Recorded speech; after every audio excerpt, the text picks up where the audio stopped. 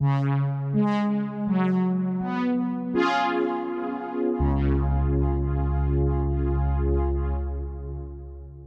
I'm Matt Householder, former programmer at Gottlieb and co-creator of the coin-op Krull, and you're listening to the Ted Dabney Experience podcast.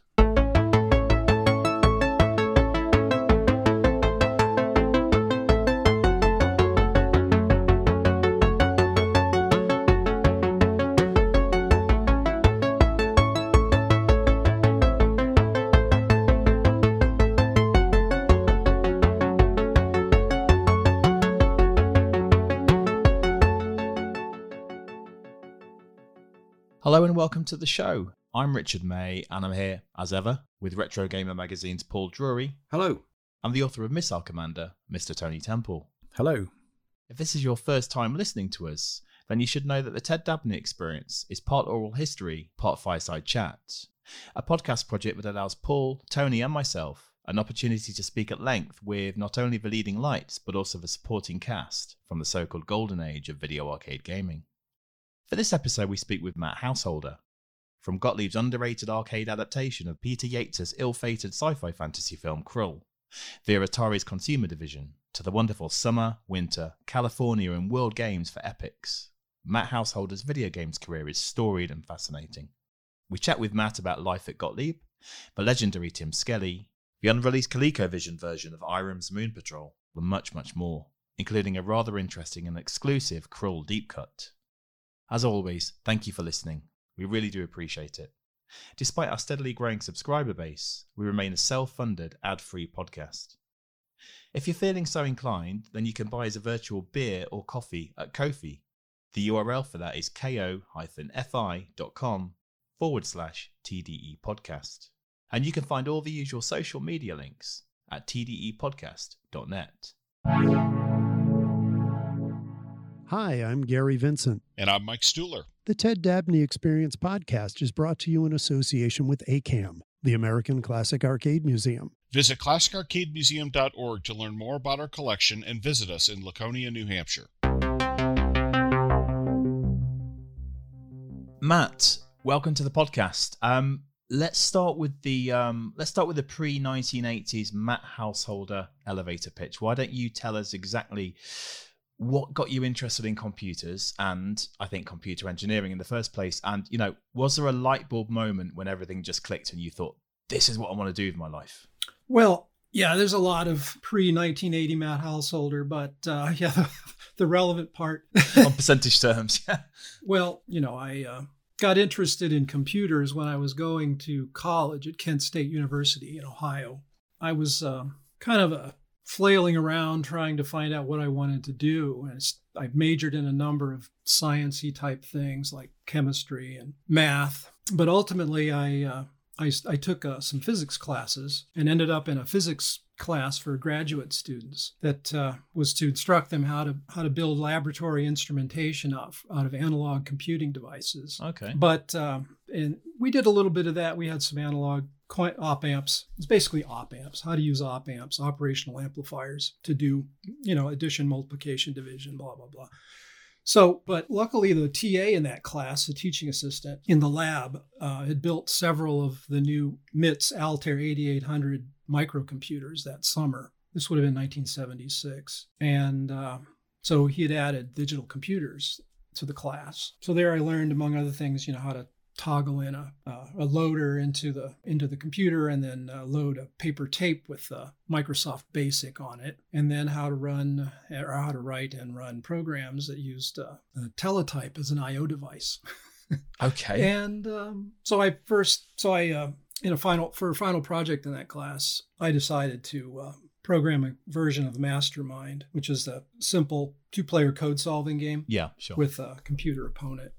And that was my contribution was the computer opponent AI. So just take me back and talk to me a little about was it operational amps? Did you say op amps for short? Operational amplifiers. They're kind of an idealized, near mathematical concept of like the perfect amplifier that has, you know, infinite slew rate and infinite gain, Right. And and then you can control it as a kind of through feedback to do negative feedback to get the proper amplification that you want, or to do integration, or you could put in different kinds of feedback using a capacitor to do integration or differentiation. Right. Okay. And so you could set a couple of op amps to do x double dot equals x, and then solve and see what it solved for it, and that gives you gives you a sine wave or right. cosine. Okay. I can't remember now. Yeah. One of the two. Okay. Gee, I forgot almost all my engineering math. That's okay. You still know it like infinitely more than I do. And zip forward to that rudimentary AI for Mastermind. What was it like programming that back in the 70s? Well, my wife and I used to play Mastermind a lot when we went to do our laundry. And I was a fan of Mastermind from a kid. I had a Mastermind kit, probably the same one that I got when for Christmas. But Mastermind, you set up a code and then you write, and then what you do is you as a solver put through a series of experimental tests on the code, and then the other person has to reply give you some kind of feedback about your attempt at solving the code. Yeah, sure. And you gather feedback, and then you make further guesses based upon the feedback that you get. And you kind of iterate down on a solution. Yeah. And I wrote the algorithm that used the strategy to iterate down on a solution given the feedback from the player. And anyway, it was I used the method that I had developed when I played. I forget the details on it, but it was just like, well, first you want to find out how many of one color there are, and then you want to find out. Have you Matt? Have you ever played the pinball machine Spectrum by any chance? Spectrum? No, I don't recall that. I ask because, unless I've got this wrong, I've never actually seen one in person, but I've coveted one purely because I've been watching it on various YouTube videos. But it's a very unique pinball table. Looks beautiful, sounds beautiful, but I think it's essentially a pinball version of Mastermind, which, if you can imagine, is probably adds an extra layer of complication to proceedings. I would say, yeah, you've got to be really good at shooting as well as thinking. Yeah, exactly. Yeah.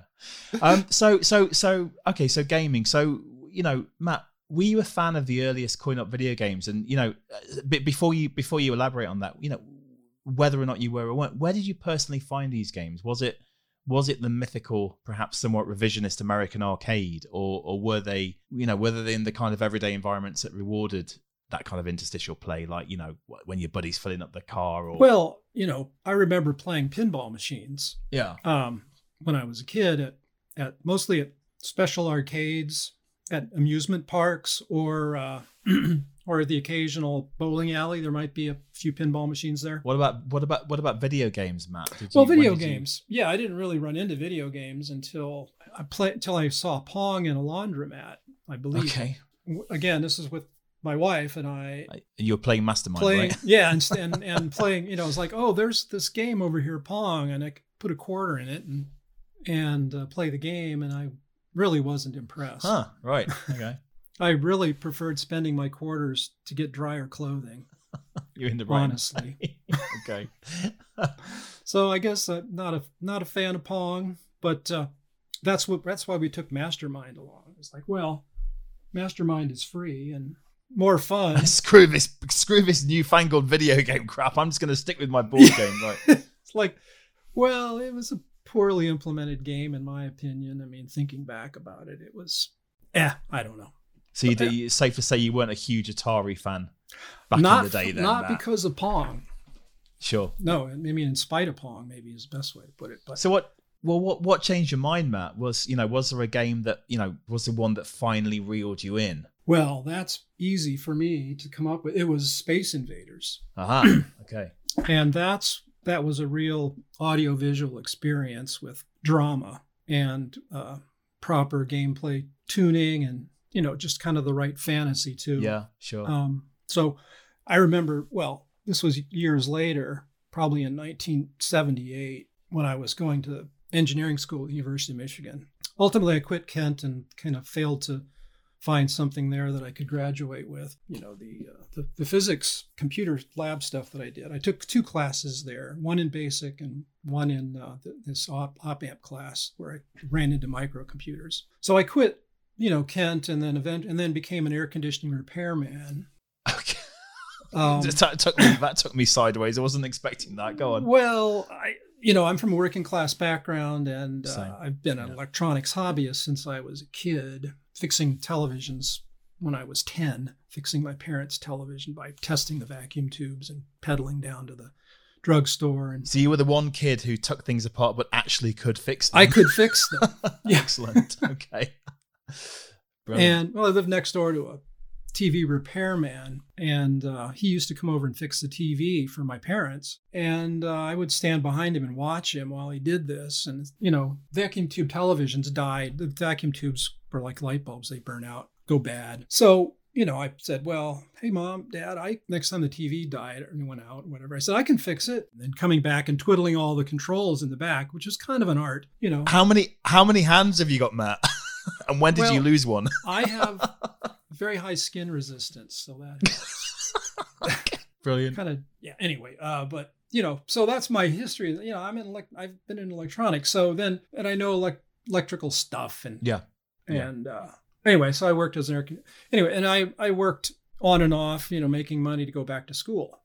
Okay. And then while I took this break, I bought myself a computer kit for a Poly 88 by Polymorphic Systems, an S100 bus computer. It was in the kit form, made by a company in California. And I bought that and assembled it. And I still have it, and it still works. Excellent. And I taught myself digital electronics on that, basically. And then also taught myself assembly language programming on the 8080, which is the processor that it used. And then I was working on an air conditioner one day on the top of my high school, and reached down to work on some high voltage motor thing. Touched the contactor somehow, got 480 volts and went flying backward and nearly fell over the edge of the roof, 3 stories to the concrete. And I looked down and thought to myself, time to go back to college. You were doing were you doing a master's in computer science? Is that right? Or was it computer engineering? Ultimately, well, I got a degree.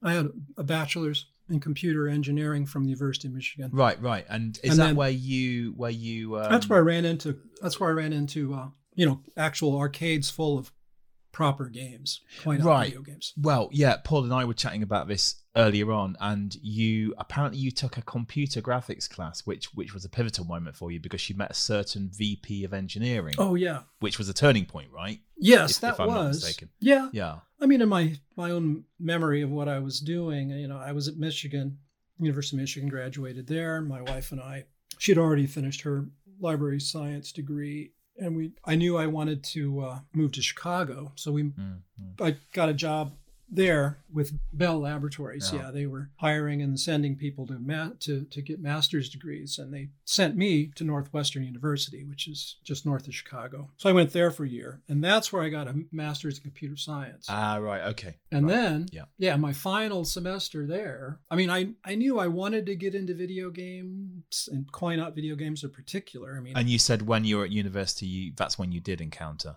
lots more arcade games. Yeah. At University of Michigan, that's where I saw arcades and played Space Invaders and realized, hey, this is something I could do and really would like to do, is design video games. And then I thought, well, I'll move to Chicago ultimately because there's a lot of video games being designed there, and that's where I'll happen into it somehow, I suppose. Yeah. Just thought, well, put yourself in the way of it, and then maybe it'll hit you. So I like that. So that's what I did. But, I could have taken a more active role, I suppose, in hindsight, and actually applied to some of these places. Instead, I just took the job with Bell Labs and, ended up in a class, taking a graphics class, which was kind of a brand new thing at the time, computer graphics. Right. We're talking 1981, I guess. Yeah, 81. And I ran into a VP of product development for a video game company called GDI. They were a division of Seeburg. Gaming Devices Incorporated, right? Yeah, Gaming Devices Incorporated, meaning slot machines. Yeah. That's a gaming device in that sort of language. Anyway, GDI, division of Seeburg, which is a jukebox maker. Sure. Yeah. They were developing a 68,000 based hardware for a video poker machine, which was completely ahead of its time in terms of what was possible, in terms of getting the gambling industry here in the U.S., the Nevada Gaming Commission in particular, to accept. So that was kind of tilting at windmills, maybe. But I was going to ask you about sure. And also at GDI, I believe. I think GDI had licensed a couple of video games from Irem, if that's right. Yeah, they licensed a couple of games. Yeah, so I joined GDI and met Chris Krubel there, who ended up joining me later, or going with me to Gottlieb later. But right. We worked together on trying to get this hardware rolling. Yeah. But in the meanwhile, GDI licensed some games from other manufacturers. One of them was Irem, who later did Moon Patrol and R-Type, I believe, and some other they did. big names. But that was International Rental Electronic Machines, IREM. Excellent. And they produced the game Red Alert that GDI licensed for the U.S. And then another one called Ollie Boo Choo, yes, which indeed. I don't know if anyone's seen that. Paul named it before we did this. I'm sure he's going to talk to you about it. Go on, Paul. I like it. I like the madness of crushing all those mice. Yeah. What did you make of it when you first saw that? Well, Red Alert was kind of silly, we thought. I mean, I had all this speech in it, but Ollie Boo Choo. Bless you. Was like, well, this is, yeah. Labriot. That game is kind of like a Pac-Man, but a bit more interesting. It seemed like it didn't have a pattern in it. Yeah. I didn't like Pac-Man too much. Another negative about me, I guess. It's okay. Didn't like Pong, didn't like Pac-Man. It's not de rigueur. You don't have to like Pac-Man to be into arcade games. It's fine. Yeah. Although you have just chosen two of the key. At least you like Space Invaders. That's fine. Oh yeah, Space Invaders, wonderful. Yeah. Anyway, real inspiration to me and a lot of people, I think. But with Ollie Boo Choo, actually, it turns, now they think about it, it's the first coin-op video game that I ever had any input on as a creative or finisher. Yes. They sent me to Japan along with another guy, Subodh Taprani. He was our hardware guy, to do a tune-up on this and get it properly playing for the U.S. market, where it was the right challenge level, and we thought would be most, do the best in terms of a coin take. Yeah. And we went there and made it a lot more difficult and more exciting. How do you find that trip then? How long are you over there in Japan, and where were you? Exactly? we were there. This was just before Christmas in '81, and we were there for 3 weeks. I think we spent 2 weeks in and around Tokyo. Yeah. Working with the developers and doing some socializing and drinking and shopping and eating. And then we took a little side trip down to, took the Shinkansen, the bullet train, down to to Osaka. Yeah. And visited Kobe, which is one of these little, kind of like a World's Fair site, but it had already finished, I believe. Right. So let me just walk you back a little bit. And you were talking about video poker that GDI seemed to be heavily invested in, and you obviously you mentioned the Nevada Gaming Commission, and I believe they weren't exactly forthcoming with their approval for such newfangled devices. Yeah, right. I mean, about a year after I had started there, I mean, I really wanted to make a game, and so did Chris. After about a year at GDI, it became apparent to me and him as well that the coin-op game market was beginning to weaken. It seemed to me that players were getting bored with kind of the same old stuff, and the sales of new machines, we would see the sales figures, and they were going down. And GDI wasn't really making any progress that I could see of in finishing this hardware. It was a little bit odd. I mean, the hardware. Sure. And or with the Nevada Gaming Commission, of course, which is what really mattered. Yeah. They weren't. Yeah. They were getting nowhere with them in approval for any kind of video poker machine. I mean, I'm sure that the question. I don't have any direct knowledge, but I'm sure the questions were like, well, and what's video poker? Yeah, sure. And how would this be a machine? Yeah. And how? Yeah. And how would we verify that it's that it conforms to the the probability standards that we require for slot machines, Right. and payoff and all that kind of stuff. or not. Or not, yeah. That Yeah, if the payoff exactly. is adjustable and that, whatever. Well, I mean, Chris Krubel was a math genius, and that was, I think, his domain was to focus more on the randomness and having a rigorous mathematical foundation for the control of the randomness and such, so the video poker would pass. But I mean, I don't, in hindsight, I don't think that Nevada was ready for that, and I'm not sure even when they became ready, but I think it was like 10 years ago, maybe 20. But yeah. Well, yeah. I mean, in some ways ahead of your time then. So I guess GDI was taking something of a beating around this time, and I believe that you and Chris were, I think, you were basically scouting around for something different, weren't you? I mean, maybe you saw the writing on the wall, but and that led you to Gottlieb, right? Yes. Yeah. I don't remember how we got in touch with Gottlieb. Maybe we just saw an ad in the newspaper or something. Yeah. Or maybe we had a headhunter. I don't recall. It might have been a headhunter. Yeah, it's probably a headhunter. But anyway, somehow I got this lead that Gottlieb, had its own video game hardware done and working. Yes. And several games in development. And you knew about this before you went for the interview, right? So you were okay. It must have been the headhunter told me, or maybe I learned this from Ron Waxman over the phone before we went in, or by some form of electronic communication, but I don't recall. I mean, email hardly even existed at this point. No, sure. I was going to ask you actually who, so I'm assuming you interviewed with, I mean, depending on who you ask, either the avuncular or the intimidating Ron Waxman, or potentially Howie Rubin as well. Were these the first point of contact? Do I remember Howie from, I remember Ron. He's a singular guy. Yes. And yeah, he interviewed us directly. In fact, he brought me and Chris in together to co-interview. Right. So we did get individual interviews. We were interviewed as a pair because we were kind of looking Excellent. together. How do you find him?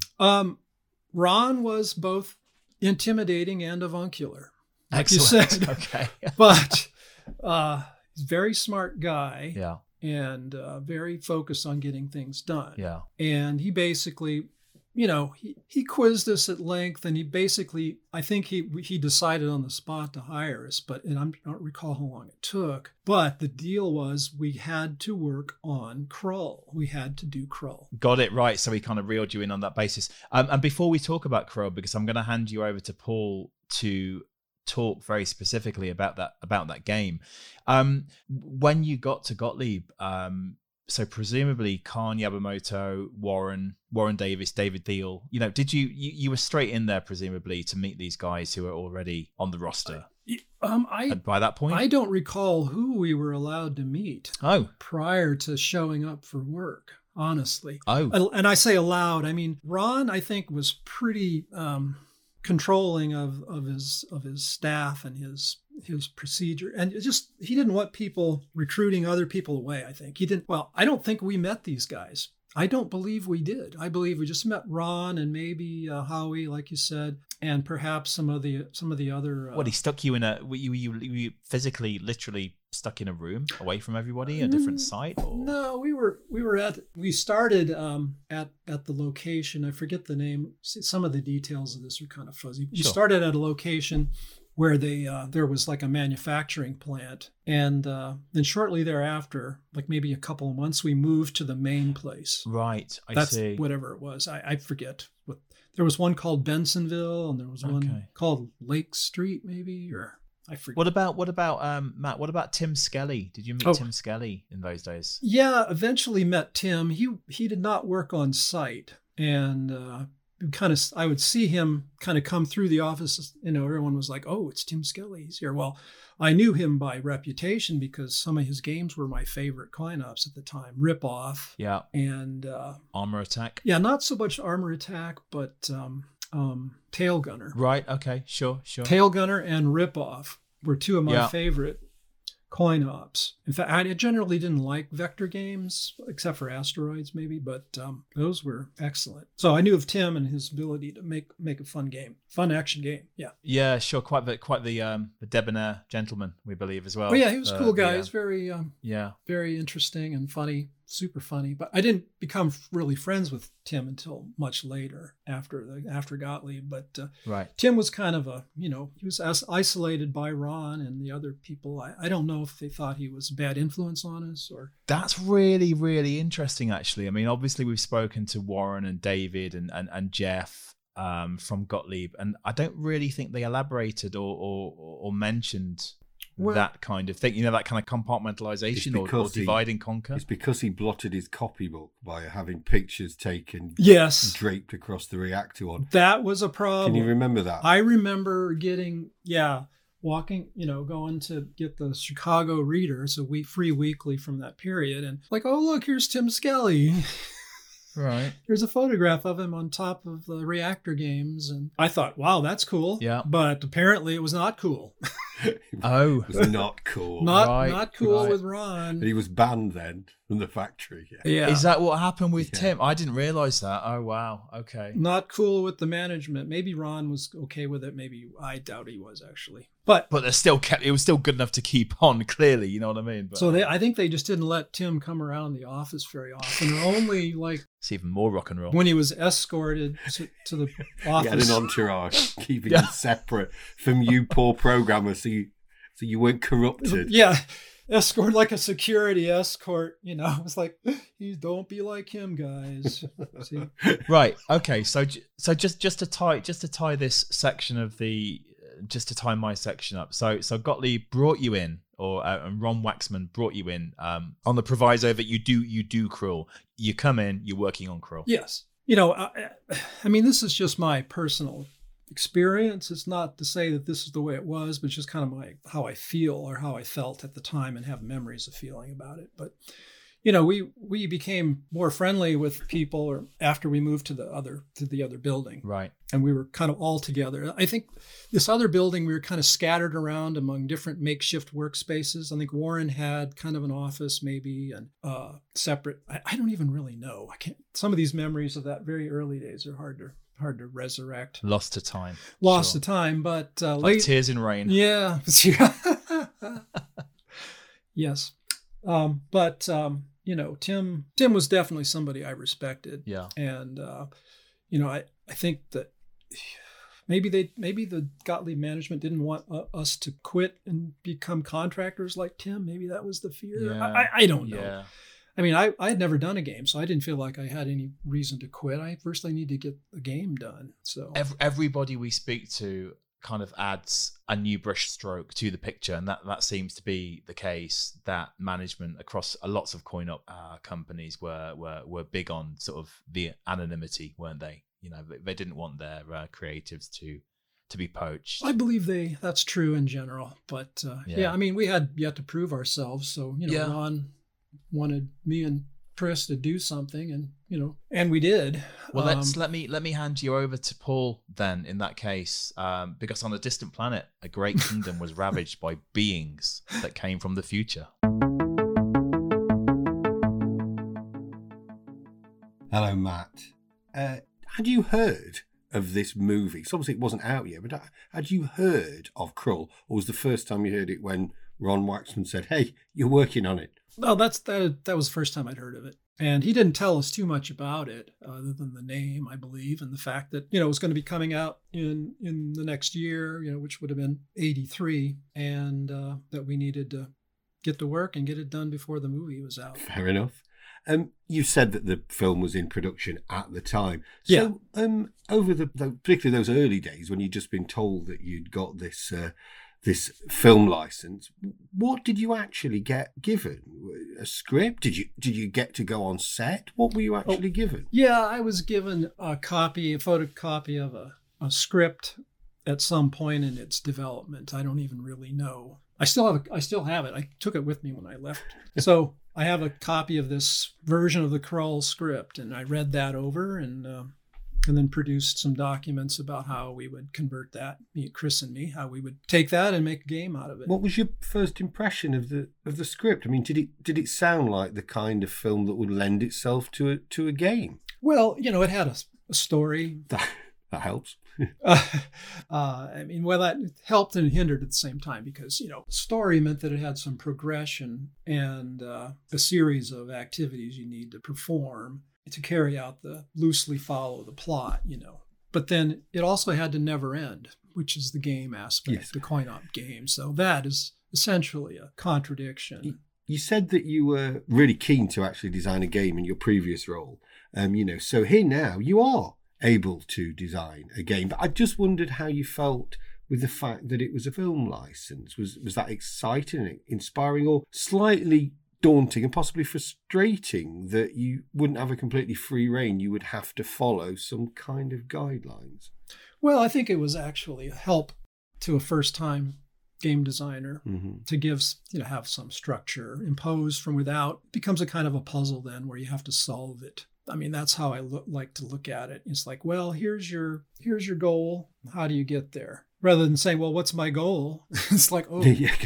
You definitely, you knew what the finale of the film would be. Yeah. But of course, you had to pick certain scenes in the game, in the film, to then adapt to a game. I just wondered how you went about that. Were you...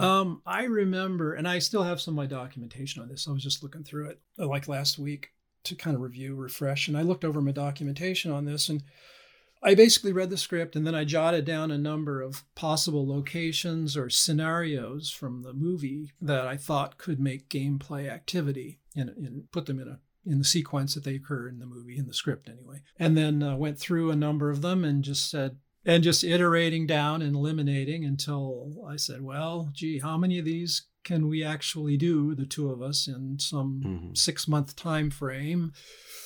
Given that we've never done a game before, either of us. Although, we were skilled and talented enough and had plenty of energy and time. So, we just, we whittle it down to basically five sub games. And that was a completely arbitrary number then. You weren't getting any direction from management saying we need this many scenes or this many screens.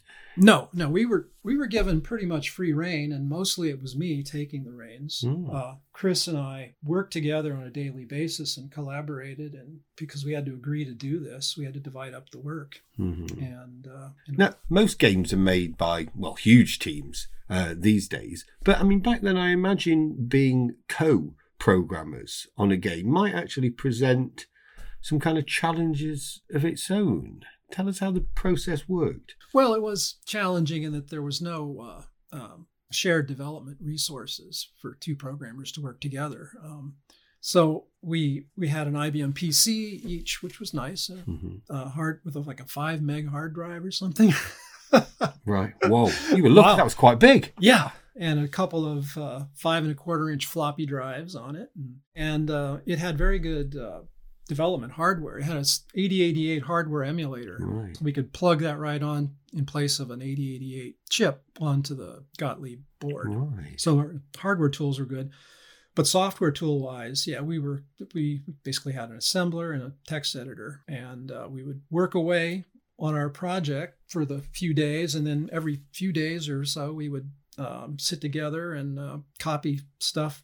What I did was I used my machine as the master, and Chris would bring his stuff on floppy, put it in. We'd work together like pair programming, like modern day pair programming. Okay. But we would sit side by side and work on adding his code to my code, and then making everything assemble and link and run. And we just did that, iterated on that, day after day, week after week for several months. Yeah. Did you not share an office then? It's not as if he was in one desk looking over at you. Were you in separate places? Well, we had cubes. So I think we were in cubes next to one another. So I could stand up and look over the cube wall and say, "Hey, Chris," or I could just say, "Hey, Chris." So you didn't need to email each other. No, we didn't. No, there was no email really. Okay.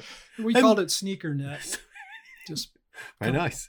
Can you just ask what this is the early days of coin-op and game development. Now people are used to collaborating with a huge amount of people. But I mean, did you clash at all? I mean, was there a time when Chris and I had different personalities, but we're both very independent minded and kind of sarcastic, sardonic, whatever, we took one another. Well, we like to joke together about certain things, like when we play video games, coin-op games together, we would, we had some funny catchphrases ones that he liked to use, like if you did something stupid or good in a video game while Chris is watching, he might say, "Nice going, Hop-Eye." What? Hop-Eye. Yeah, and it was a joke about a game from Japan that Chris and I saw at GDI, and it was being presented by a team from Japan, and they showed it to us, and there was a reward scene in the game when you'd done something well, and it would pop up these words that says, "Nice going, Hop-Eye." Okay, as opposed to Popeye. And Chris said, "You mean Popeye, Jenglish, right?" Is this yeah, essentially? Well, yeah, and Chris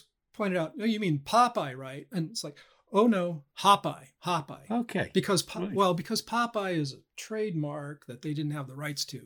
And the H and the P look similar in katakana, which is the Japanese Romaji representation. You just put a little circle to make an H into a P. Anyway, whatever. Chris was just kind of a cryptic comedian like that. I want to ask specifically about some game elements of Krull, Matt. Tell us about your inspiration for the gameplay, because I noticed that it has got 2 joysticks. So was Robotron a big influence? Oh, absolutely. Robotron was my favorite coin-op game at the time, and it still is. I have one in my garage. I haven't played in a long time, but yeah. So Robotron, 2 8-way joysticks, and the other inspiration was Tron, which was the other game, the previous game that had been based on a movie. So I used that as a model to some degree. Okay. So I knew that, the best way is to pick out 4 elements of the game, 4 or 5 in my case. I picked 5 for Krull. And then, I had to pick 5 elements that would work well with 2 8-way joysticks, basically. Yeah.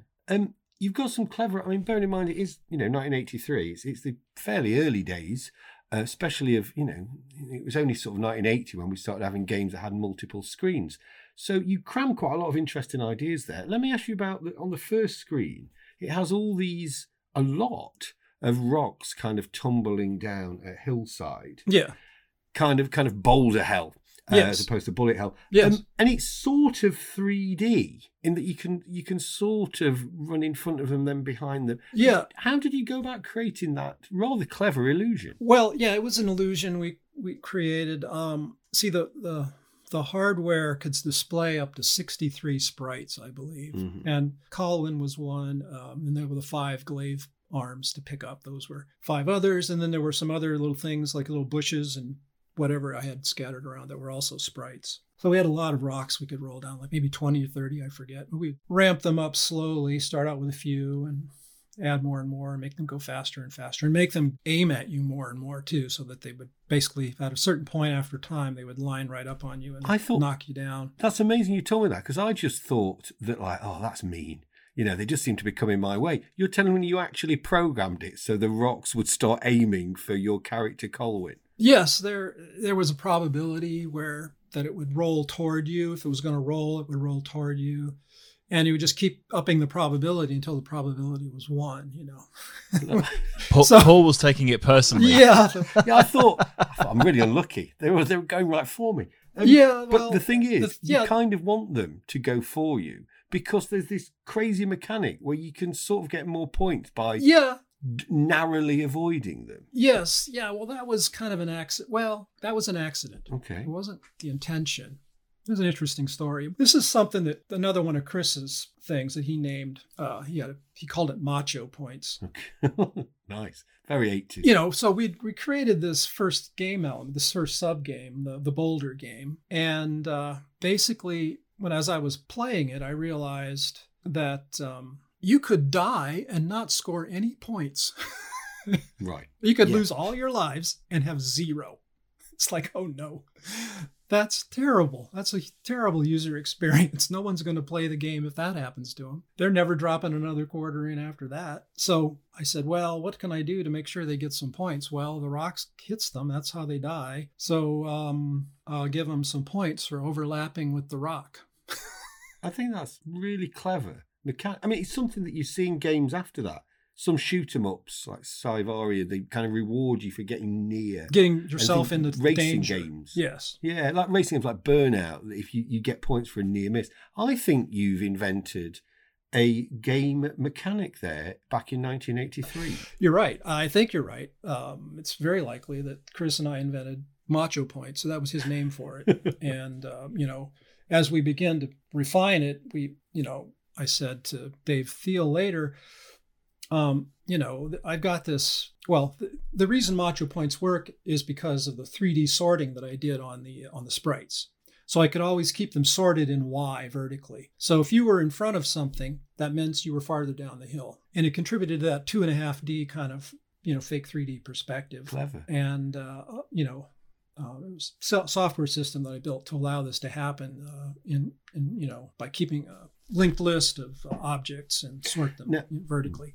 You've talked a lot about the work that you and Chris did on Crawl, but of course you weren't the only people to contribute to that game. Let's ask about your work with artist Jeff Lee. Did you provide him some sketches and talk through what you wanted, or did you just let him get on with it? Well, Jeff, I produced a list of characters and a number of directions that I needed to have them rendered in, and other things that were not characters like neon spears and trees, and a list of background elements that I needed. And he basically produced all those sprites by hand, as well as the background elements. And he was pretty creative on his own and didn't need a lot of guidance. I mean, other than just giving him the technical requirements of like, has to be this big. And he did all the, he decided what they were going to look like and the color schemes it was all going to have. I did contribute to some of that with the spec that I wrote, but, basically he built it after reading that spec and then talking with me. You mentioned that you'd had a script, so you knew about the scenes, but I mean, were you given no visual resources at all? There wasn't a picture of what Colwyn would look like, or the Beast, or did you ever get to go on set? I never got to go on set or talk to anyone at Columbia Pictures about it. I believe that Jeff and Dave Thiel got material to help them with their visual and audio production. But our game design production was just, we just made it up and picked things out of the script that we thought would work well as game elements. Yeah.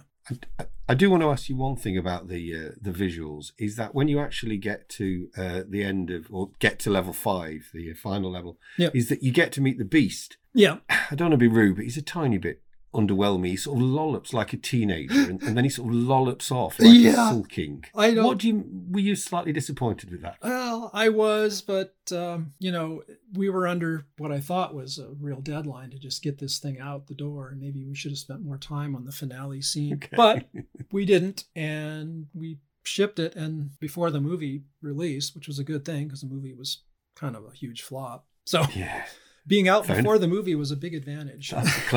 Clever. Just on the sound, you mentioned Dave Thiel, who we know because we've talked to him on the podcast before, took absolutely hours trying to get the sound right. He told us he took several days just trying to get the sound of Colwyn putting his foot in a swamp and pulling his foot out of a swamp. So I just wondered again, how did that work? Would he walk over to your office and go, guys, listen to this? How would it work? No, I think he mostly labored in, solitary confinement on a lot of these things. Okay. He knew what he was doing, and it's like, oh my God, this is horrible. I can't. Or it wasn't like he needed to have us approve anything anyway, because he knew what he had good stuff or bad, and I didn't give him that much direction. And the one area I did was in the reward music for when you're gathering Macho Points, you can't really look up and see. Mm-hmm. You kind of want to know that you're doing it. And you want to hear the audio cue of like, I'm gathering Macho Points as I come running down the screen. You're not.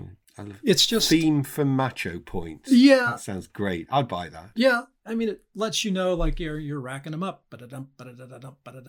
However it went, I forget. But that sounds perfect. You've done it. You mentioned that the game came out. Well, first of all, you made your deadline. Well done. So I presume that made Ron and Howie Rubin, your managers, Ron Waxman and Howie Rubin, your managers, happy. But you pointed out there that, of course, when the film actually came out, did you go and see it at the theatre? No, we did not. And Really? After all that time working on the game, you didn't go and see the film? if had they invited us, I'm sure I would have been very happy to go. But it wasn't anything that came down from the corporate process. It was Columbia Pictures, which was owned by Coca-Cola at the time, which, Columbia owned Gottlieb. So there was just it was kind of like we were redheaded stepchildren, I suppose. Lucky you. Yeah.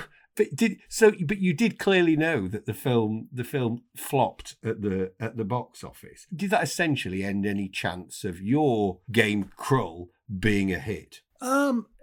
No, I don't think that's what had any effect on it. I mean, Krull was it had a headwind in that the coin-op market was already starting to slip dramatically, and they were having trouble selling coin-op video games. Mm-hmm. Krull, I think, shipped 3,000 units, which was probably pretty good at the time. $2,000 a piece, 3,000 units, $6 million. Like, okay, well, it probably made Gottlieb a small profit.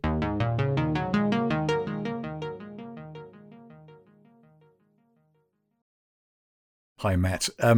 Matt, I just wonder, clearly programming a game is only one part of what the consumer ultimately experiences. And I just wondered if you had any say in the actual cabinet design and the artwork used on the cabinet. No real input on that, but I think it was pretty well done. Mm-hmm. The only input we would have had was specifying that there were going to be 2 8-way joysticks. So I remember some of my notes mentioned that, and that we had to figure out whether it was going to be purchased or they were going to build them up themselves internally. I think there was a little pushback on that early on, but ultimately it was kind of like, well, it's actually simpler. 2 of the same thing, and just negotiate a price because you're ordering twice as many.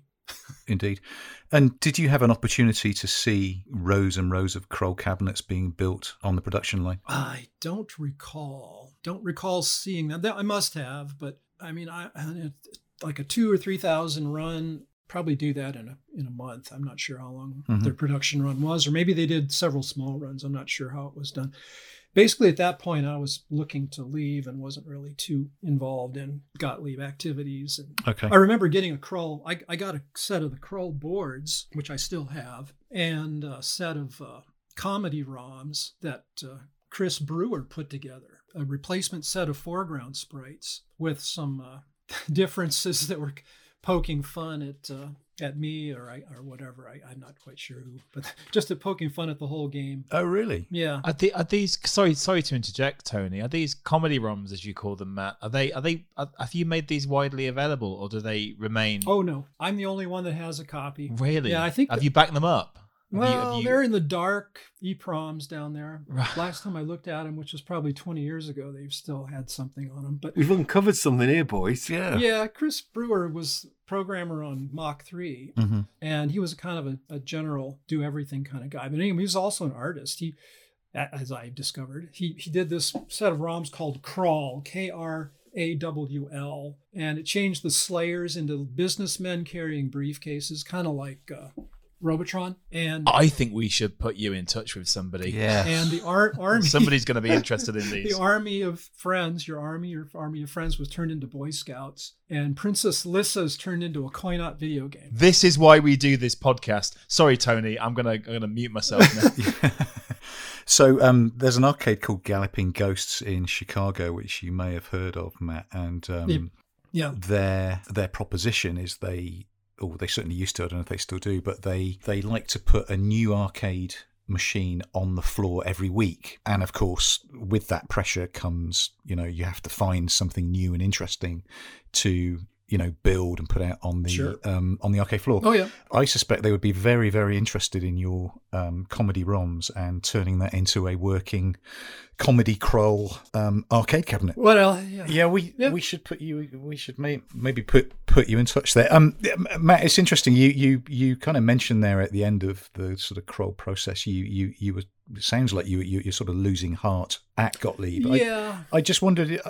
I just wonder if you sort of learnt anything specific from your dual programming experience on Krull. Well, the dual programming, that what I learned was that 2 people could work on one game. Okay. And Ron Waxman used to constantly used to give me and Chris Krubel grief, saying, how is it that it takes two programmers to do one game? Because, all of the other games were being done by one programmer at Gottlieb. And, except for Protector, which needed Warren to help from time to time. But he was just, in other words, he wanted me and Chris to split apart and do two games instead of one. After Kroll was just at a certain point, I think he wanted Chris to be pulled off and just have, I don't know what he wanted. But what I told Ron was, well, Chris does the bad guys and I do the good guys.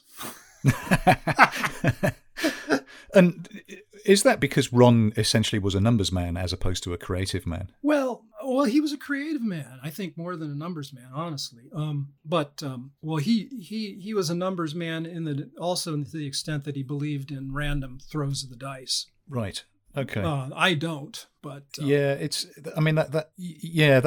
observation sort of reminds me of our conversation with Warren Davis some episodes back, where he described the sort of working environment at Gottlieb as very much a sort of voyage of discovery. So, sit someone in front of a screen and a keyboard and something's going to happen. Yeah. I mean, I wonder if you share that view. Well, it worked out very well for Q*bert and Mad Planets. I mean, those are two examples. Of course. But there were a number of other games that never got very far at Gottlieb, I think. So, it's a win-lose. But if you have a hit out of one of those wins, then like Q*bert, there you go. I mean, Mad Planets was a win, but it wasn't a huge hit. Yes. Good game, good gameplay, but also came out kind of late in the coin-op business cycle where it was going down, like Kroll. Yeah, I think it's very much one of those games like Gravatar where we have a real sense of appreciation in the here and now, as opposed to back in 1983 when it was actually released. Yes. Anyway, so after I finished Kroll, I began. It was kind of like, well, what am I going to work on now? What's next? And I was thrown into this, okay, come up with something you're going to do and do it, and it was kind of like, well, what do I have a good idea? Well, and I didn't.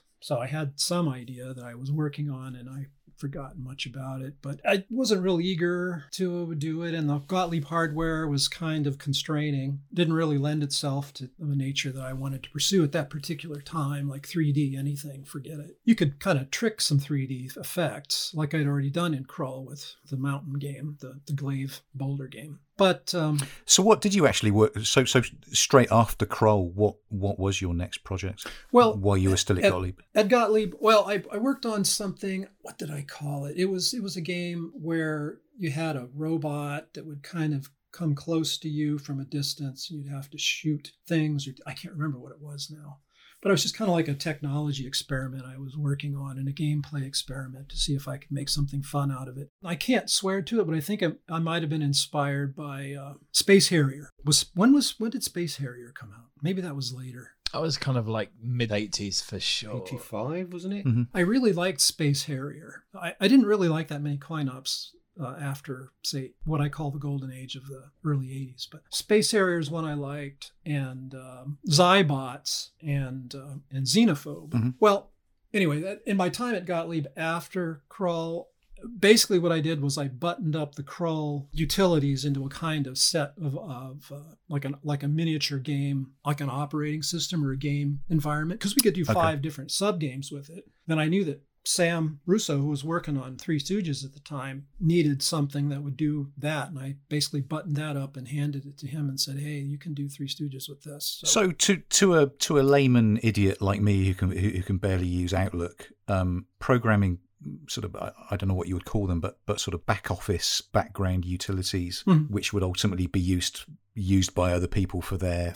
sort of, creative endeavors, doesn't sound terribly exciting. But I assume it was an important piece of work, right? I think it was. I don't think Three Stooges would have shipped without it. Okay. But I've always been a very verbose documenter of what I'm doing in code, with like headers and descriptions of what the inputs are and what the outputs are and what registers get destroyed. In terms of the assembly language level, and and then inline comments that I hope make sense so that someone can actually maintain it later and find any bugs or make improvements. Yeah. I bet you've got a very, very organized desktop on your computer, haven't you, Matt? I don't know. It's a kind of a chaos. If you don't have a little chaos, you're never creative. I'll say that. Uh-huh. And so at that point, Matt, did you just make a decision that, hey, there's this stuff is needed by the team, or yeah, were you specifically asked and sat down and told to come up with that? I don't believe I was told to do it. I pretty much did it and be thinking like, well, might as well leave something behind here because there's not going to, Krull isn't going to make, they're not going to be doing Krull 2. Okay. Yeah. And programming that kind of sort of functional utility, is there a distinct difference between programming that type of thing versus the creative process of, something like Krull? No, these utilities were actually, it's basically nothing more than code that I wrote for Krull, or that Chris and I wrote for Krull. Okay. And, just probably fully documented and kind of I stripped out all of the Krull specific gameplay and just made it to utilities. And yeah. And you mentioned Three Stooges. Can you tell us any more about that game? I don't remember much of it. It was happening while I was there. I think it was just kind of getting started, or it was having trouble getting started is what I remember. And what I recall was they were going to do 3 joysticks, 3 players on one cabinet, which seemed like a pretty smart idea. 3 Stooges, 3 controllers. And, since Columbia Pictures owned the rights to 3 Stooges, that was a natural kind of license again, right? Instead of being a movie, it's a TV, well, a set of short comedy movies that were packaged later for television. That's where I first saw them. But, and it seemed like a natural to me. And then, it was basically a notion of a food fight game, you're running around, throwing things. Mm-hmm. I remember that being one of the major stages in the game. Maybe I saw that later after I'd left. I'm not even sure. It's interesting that those 2 games were both licenses, and I just wonder if that was a deliberate direction that Gottlieb thought they should go in to maybe, shore up their games or, potentially add something to sales volumes. I really don't know how Gottlieb operated at a management level, and it seems to me that Columbia Pictures strong-armed them. Okay. But that's just my after the fact speculation. I don't really know. But I mean, in both cases, looking back at that time, one can argue that Qbert and Mad Planets, had greater success in terms of hardware sales. Yes. Clearly during that time, as you've already alluded to, the arcade industry was going into something of a decline. I just wonder how that industry decline looked from behind a desk at the Gottlieb offices. Well, you could tell that the manufacturing line was not that busy. Okay. Because we were all in one building now. The manufacturing assembly line for pinball and video games was just kind of through a doorway. You'd open the door and you could look in there, and from our offices of cubes where the programmers were. It was just generally less busy, less noisy. Yeah, so I mean, it must have been pretty stark, as opposed to sort of reading a report in an industry magazine. I mean, I guess you guys were actually, it was physically manifesting itself in front of your eyes, right? It seemed like it was, and then at least to me, in my memory, and when Columbia Pictures or Coke made Gottlieb change their name to Milestar, I was horrified. Right. Yes. And that was the last straw for me. I was kind of demoralized in a certain sense, and I think I wasn't the only one. Okay, yeah. And of course you left to join the mighty Atari. Can you tell us how that came about, Matt? So clearly you were disenfranchised with Gottlieb. How did you end up at Atari? Well, I know that I went to a headhunter, and maybe that's the same headhunter I used to go to Gottlieb in the first place. And I told him, I want to move to San Francisco Bay Area and get a job making video games, not coin-op. Okay. Is what I told him. I don't want to be a coin-op game programmer. I want to work in home computers or consoles. So he looked me up for a few companies that were hiring, and then sent me on a couple of interviews. One of them was Atari, and they made me an offer. Your decision to leave coin-op, was that based on the writing you were seeing on the wall, or was it just you wanted to go in a different direction, or did you see a better future for the home side of things? Well, I don't know why. I just felt that coin-op was declining and wouldn't come back. It would not have any kind of resurgence. I didn't see any mechanism for that, and that the home computer, and in particular, things like the Commodore 64, which I already had, were doing a very good job in terms of audio and visual experience for the player, and that was certainly going to make a strong market in the future, and so that was my thinking. It's very interesting foresight, Matt. I mean, it sort of strikes me that the coin-op crash seemed to take the vast majority of people by surprise. Whereas it seems you saw the writing on the wall and made a conscious decision to get out. Yeah, I did that over and over for about 30 years in the game business. Okay. Sometimes you were pushed, and sometimes you kind of, just a kind of a canary in a coal mine. Right. Do you think you've got a knack, Matt, for spotting the bubbles before they pop? I may have. I'm not sure. I mean, I don't know what's going to be a hit. And can I interest you in some cryptocurrency? Sometimes you do. I don't know. Yeah, some things are a hit when you're working on them. Like when I was working on some later games that were going to be hits, I knew it. It was obvious. Sure. Yeah. And so you ended up at Atari, who, of course, up to that point had been the sort of darlings of the video game industry, both coin-op and consumer. I just wondered what your first impressions are. I mean, did you see some stark differences between the way Atari was set up versus Gottlieb, where you'd come from? I did. At Atari, I had an office to myself. Okay. Not at first, but after a few months, I did. I was also given a lot more. Actually, at Gottlieb, the way the crawl worked out, we were allowed a lot of given our head to do whatever we wanted, but. Atari was even more hands-off in a lot of ways. And, if I'd wanted to go to Chicago Fest and every Monday, I don't think my boss would have cared. Wow. Okay. Well, and I mean, we had donuts on Friday morning and beer busts on Friday afternoon every week. So beer busts. This must be an American thing, right? Paul, I think Paul's fallen asleep because he's not asked about hot tubs. This surely is his moment. I was distracted by donuts, donuts and hot tubs. Donuts and beer. Yeah. Okay. But, Atari, when I got there, I worked on the ColecoVision and converting a coin-op game to the ColecoVision. I started working on Vanguard, but then quickly was switched to Moon Patrol. So I did Moon Patrol on the ColecoVision. But, it was a huge place, and we were kind of more on our own as independents almost there. And we were supposed to be paid bonuses for finishing games. When we finished a game, we would get an immediate bonus of substantial amount that would be a significant fraction of your annual salary. So I thought that was good. Yeah. That's not what the coin-op business did, and certainly not Gottlieb. Okay.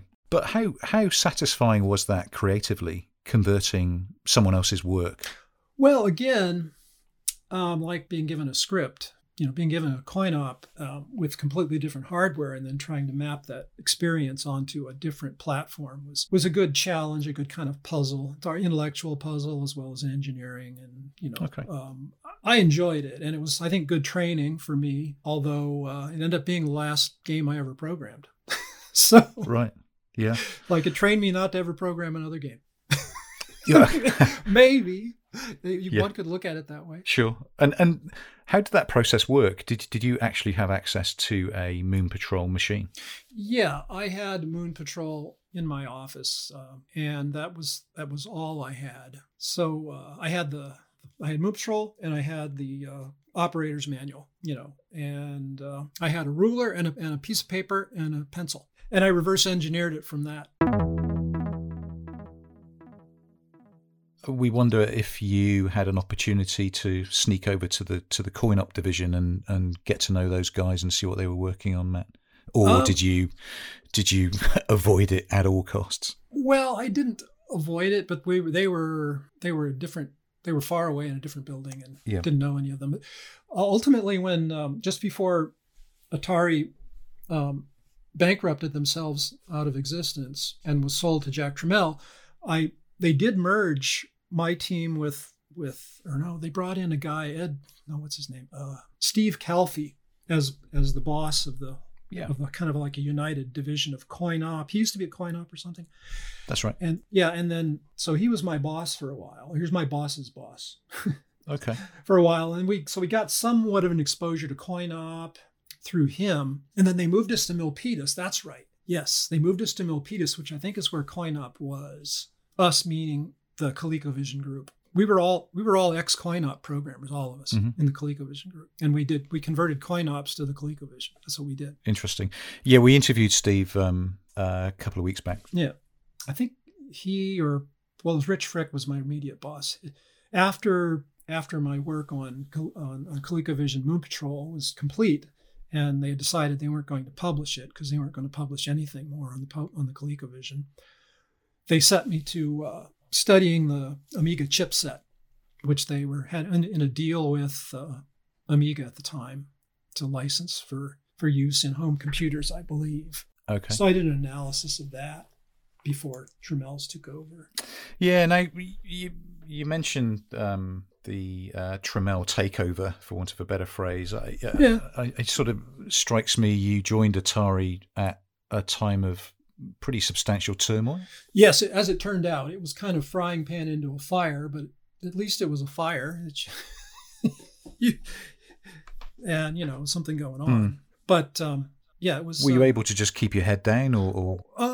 Well, I'm trying to remember how I felt about it at the time. Well, I was upset because I wasn't going to get my completion bonus for finishing ColecoVision Moon Patrol. Right. Yeah. So that kind of burned me. And then, and then it was, I knew we were losing $1 million a day because that was in the news. I mean, you could read about that in the paper. And then it wasn't long after that Time Warner sold it off. Or it's kind of like a bankruptcy sale. They just said, well, you can take this and you can have this company in exchange for taking some of our debt. Yeah. So they said, you get the assets of Atari, and except for the CoinOp part, which I guess was kept separate still. Mm-hmm. And you have to take a bunch of debt. And the Tramiels agreed to do that, or Jack Tramiel did that. And that's how, and then he had a whole bunch of assets that he could sell off, like a yard sale of, extra hardware and ET cartridges and whatever. Yeah, indeed. I mean, we here on the podcast, we obviously focus on the golden age of CoinOp gaming. And I mean, arguably your most productive and successful time came sort of post these experiences around the early 80s. Can you sort of just give us a sort of brief straw man what you did next after Atari? Yeah, after Atari, I worked on the Atari ST operating system and wrote the line primitives, polygon and line primitives in assembly language for GEM, the operating system in the Atari ST. And then they weren't going to do any more games, so I quit and went to Epyx, EPYX. Right, yes. And became a producer or project manager, as it was termed. And I basically managed design and development of games with both internal and external teams at Epyx, including Winter Games, World Games, California Games, yes. Which I created, or actually my wife inspired me to create, more accurately. And when you say when you say created, Matt, but you've also said you were project managing. So were you still hands on in front of a keyboard tapping away, or were you more sort of providing direction to teams of programmers? Generally providing direction. Sometimes pretty basic direction of, like, if it's an outside team and they're delivering milestones, did you meet your milestone? If not, why not? What do you have to do to meet your milestone? Okay, here's your payment. That kind of thing. Mm-hmm. But generally I got involved in things like, well, we want you to make the game better in this way, and here's how to do it. And I wouldn't take no for an answer. I wouldn't take bluff. It's like, tell your programmer to do this. I know how to do that. Let me talk to him. you sound like my boss. So, it's very hands-on in that respect. But, I also created great games for Epyx. World Games in particular, I had a lot of creative input on that, as well as California Games being the concept creator. I remember these California Games. Am I right in saying it was on the Atari Lynx? Yes, it was on the Lynx, but that was later. Yes. Okay. It was on the 64. And okay. Were you responsible for Hacky Sack? Yes. That should be on your business card. The man responsible for the video game version of Hacky Sack. Yeah. California Games had surfing, skateboarding half pipe. That's right. Yeah, I remember. Welcome to the Retro Gaming Podcast that Tony vaguely remembers. Sorry, these were real games. Real games, Tony. Yeah, we're in danger of going horribly off-piste here, but... that was Winter Games. Yes. Winter Games had hot dog skiing. That was kind of the inspiration for the whole, away from the Olympic stuff. How do you strap a sausage to each foot? I've always wanted to know that. Yeah, I don't know why it was called hot dog. Anyway, go on, Tony. So that's okay. So Matt, so presumably it's been a sort of life of gaming to the present day. How would we come across you today in the? Well, today, I mean, it's just and probably the best way to track me is the hits I worked on. So California Games is one, Diablo 2 is another, and another one that's not as well known, but the most recent one that was considered a hit in some formats was Kitchen Scramble. Okay. So it's a Facebook Game of the Year from 8 years ago. Tell us a little about Kitchen Scramble, Matt. Go on. Well, Kitchen Scramble is a game I co-created while at Disney Interactive, and it's a game where you assemble food orders that are presented by customers at your food truck. So you have a food truck and people come up and order different things from the ingredients you have in your refrigerator, and you have a number of appliances to put these ingredients together in a certain order. And you have to deliver so many of them. They're kind of randomly driven processes. Different customers show up and order different things with different likelihoods. And it's basically the most stripped down, minimal, real-time strategy game you could imagine against a computer opponent. It's interesting, isn't it, how compared to the golden age of arcade gaming that we remember so fondly, I find it interesting how gaming has become so mainstream now that to develop a game for Facebook, you have to take into consideration the potential audience, which is fundamentally the entire world. Yeah, I mean, it is true that, people, they differ across market segments, however you want to segment a market, but people are still people, and they like to be challenged and they like to be successful. Yeah.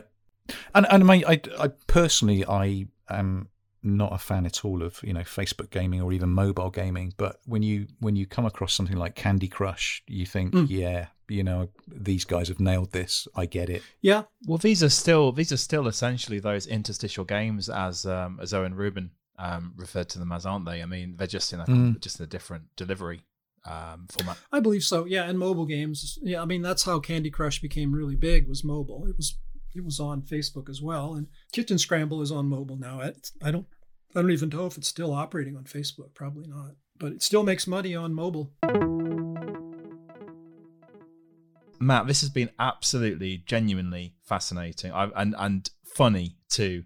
And none of us are joking about the comedy ROMs of Krull. I really think that if you don't do it yourself, and if you don't mind, I think one of us is going to have a word in the shell of somebody who might well be interested, above and beyond your anecdotes about them. And you mentioned you had a Robotron in your garage arcade, or you just have one or two machines in there? What else have you got? Well, here's what I have. I have a working Robotron, a working Defender, of course, also by Eugene Jarvis and others who worked together with him at Williams. And a Congo Bongo, which is kind of at random. Yes. And there's a niche game right there. Yeah, that came out, I think, right when Krull came out, more or less. And what else? Oh, I have a computer space that does not fully work. A red computer space. Okay, lovely. Ooh. Yeah, I could have had 4 of them, but I didn't buy them. Dude. Then you could have given one each Yes. to us. Matt, what were you thinking of? I don't know. There's the kind of regrets I have about CoinOp is that I didn't buy the 4 when I could have bought the 4. Well, 30 years ago, whenever it was. Wow. And now, yeah, well, you'd sell them on for a pretty penny now. I'd probably only keep that's- the 1, right? Yeah. Matt, thanks so much for coming on the show. It was a pleasure hearing all your tales. I'd like to point out that in preparation for this interview, I played Krull, the video game, right to the end. Matt, I'm challenging you. You need to watch Krull the movie right to the end. Okay, I will someday. Yeah, we need to buy you a copy on Amazon and just send it to you. It's done. Matt, thank you so much. This I found this just fantastically interesting. The podcast is all about shining a light on those sort of less well known names of which, with the greatest of respect, you probably are one. So we are chuffed to have had the opportunity for you to share your story, and I'm sure our listeners will really enjoy this episode. So thank you so much for coming on. Well, thanks very much to all of you for inviting me. Definitely fun.